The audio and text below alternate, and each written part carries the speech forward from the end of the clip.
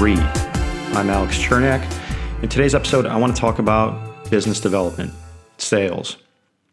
So you might be someone that is interested in getting into sales and working for a small to mid-sized marketing agency. You see a job posted on LinkedIn, Glassdoor, Indeed, and you're wondering to yourself, can I be successful in this role? What are they looking for? I have some sales background, maybe in marketing, maybe in another field. Is this the right role for me? So I want to talk about 5 things, kind of based on my experience as someone that has done BD and sales for small and mid-sized agencies, someone that has built and run teams, and someone that's had to do business development for myself, for my own consultancy. So what are 5 things that you should be aware of, that you should ask, that you should sort of keep top of mind as you're exploring these opportunities? So number 1, and these are in no particular order, but number 1, sales tech stack. So if you are talking to, oftentimes at a small to mid-sized agency, you're going to be talking to someone on the executive leadership team about the role, if not the CEO or the president themselves. Ask them what their sales tech stack looks like, if one exists. And what I mean by sales tech stack is, do they have a CRM?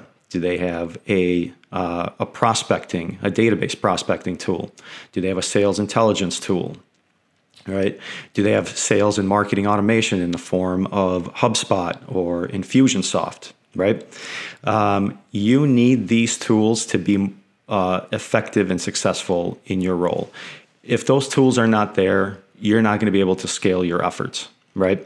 So there's only so many dials. There's only so many emails that you can send. There's only so many opportunities that you can qualify and prospect and move through the pipeline manually. We have the benefit of all of these great sales and marketing automation tools that will send sequence-based emails, drip campaigns. You can program logic into, so depending on how a prospect interacts with a particular piece of content, we can follow up with something that is, more targeted and specific to them to get them to react and sort of shorten the sales cycle. If that system, if those tools aren't there, that should be an indicator to you that the leadership or the CEO has not fully and in detail thought about supporting this role and the success of this role, right? They could just not be aware of that these tools exist. But you want to ask those questions, because then the follow-up question is there a budget to go out and acquire these tools or build them in-house? So create something proprietary. So that's number 1. Number 2 is success metrics.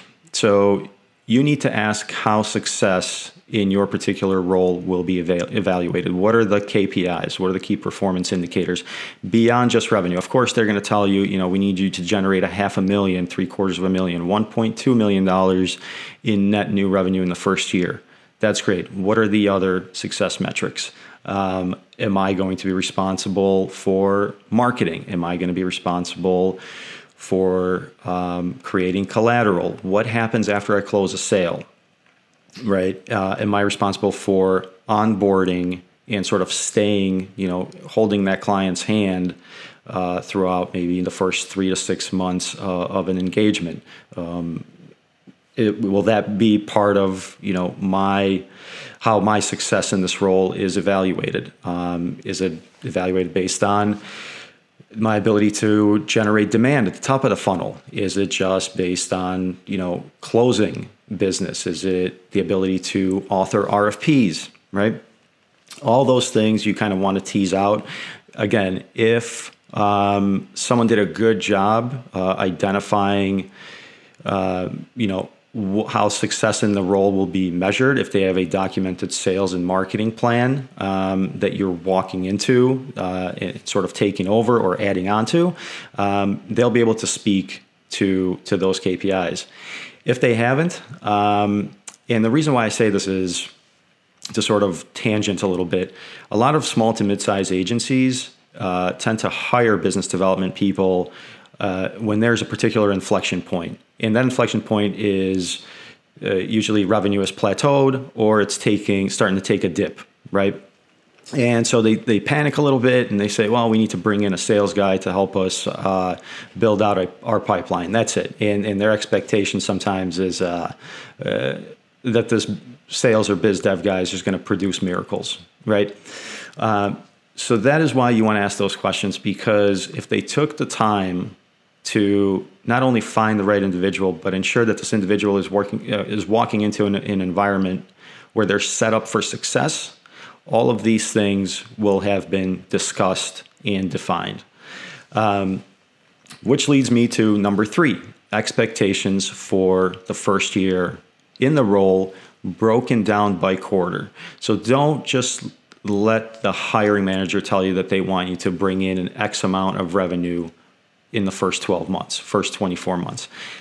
Ask them about a ramp-up period. What happens in the first 90 days? What do they want you to do? Are you sort of, learning the products and the services, figuring out how you work within the broader team? Are you starting to sort of, seed the messaging that you need out across your prospect list? Get a good understanding of their sales cycle length. So ask for historical data, ask for historical information. How long does it typically take them to close a piece of business? And then what type of business is that? Is that retainer based? Is that a one-time project? Is it strategy business? Is it web development? Is it creative? Is it rebrand? Project work? What kind of business is that? Because there can be a difference in sales cycle depending on the type of project that you're looking to close and bring on, right? So if you're chasing a $500,000 rebrand and website redesign project, that might take 6 to 12 to 18 months to close, versus smaller scale, maybe SEO retainer. You can come in and win that piece of business in a little bit of a shorter time frame. So ask what they expect of you within the first 12 months, broken down by quarter. Number 4, support resources. So this is very important.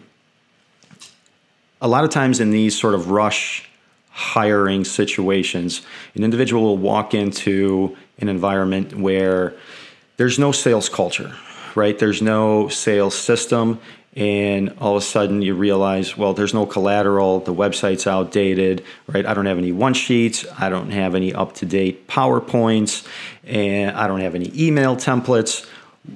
Where do I go? What do I do? How do I create this stuff? I'm not a designer, right? I'm a sales guy. Who do I go to help me create this collateral? If leadership hasn't informed the broader team that, hey, we now have a business development role, we have a business development resource, you need to allocate a percentage of your time to supporting this person in their needs, you might get pushback, right? This might create conflict. If you go to a graphic designer and say, hey, can you help me clean up this PowerPoint? They're working on client work. They might go to their manager and say, hey, why is this sales guy bothering me? I wasn't told that I need to support them. So ask, what is the system? What is the sales culture that you're walking into? Are there any individuals that are directly assigned to supporting you? Or is there sort of a timeshare approach amongst the larger team as far as folks that you can tap into on a daily basis that can help you produce the type of content, collateral, digital assets, traditional assets that you need to be effective in your role? Number 5, most important part, compensation. Okay. The typical compensation model is base plus commission, right? The devil is always in the details. So what does the commission part look like is really what you want to find out or get more detail around. Some small businesses, small to mid-sized agencies, I should say, only want to pay you out as the revenue is coming in, right? So you close a piece of business, let's say it's for $12,000, and the agency will say, well, we'll only pay you as the client pays us. So they pay us $1,000 a month, we'll pay you your 7%. You should negotiate that, right? You went out, you spent 6 months, 12 months, however long, to go out and identify that prospect, build a relationship with that prospect, close them, right? You're owed, in my opinion, commission on the entire contract value. So if in your employment agreement they say that should you leave and we only paid you out on $1,000 of that entire contract, that is all you get, negotiate that part. Right. So understandably, small to mid-sized agencies, there's cash flow considerations, that sort of thing. They want to minimize risk. They don't want to pay you out on, an entire, let's say, $12,000 up front, because if the client defaults, then they're sort of stuck holding the bag. They don't want to come to you and ask you to pay back that commission. That's fine. They can pay you as the client pays.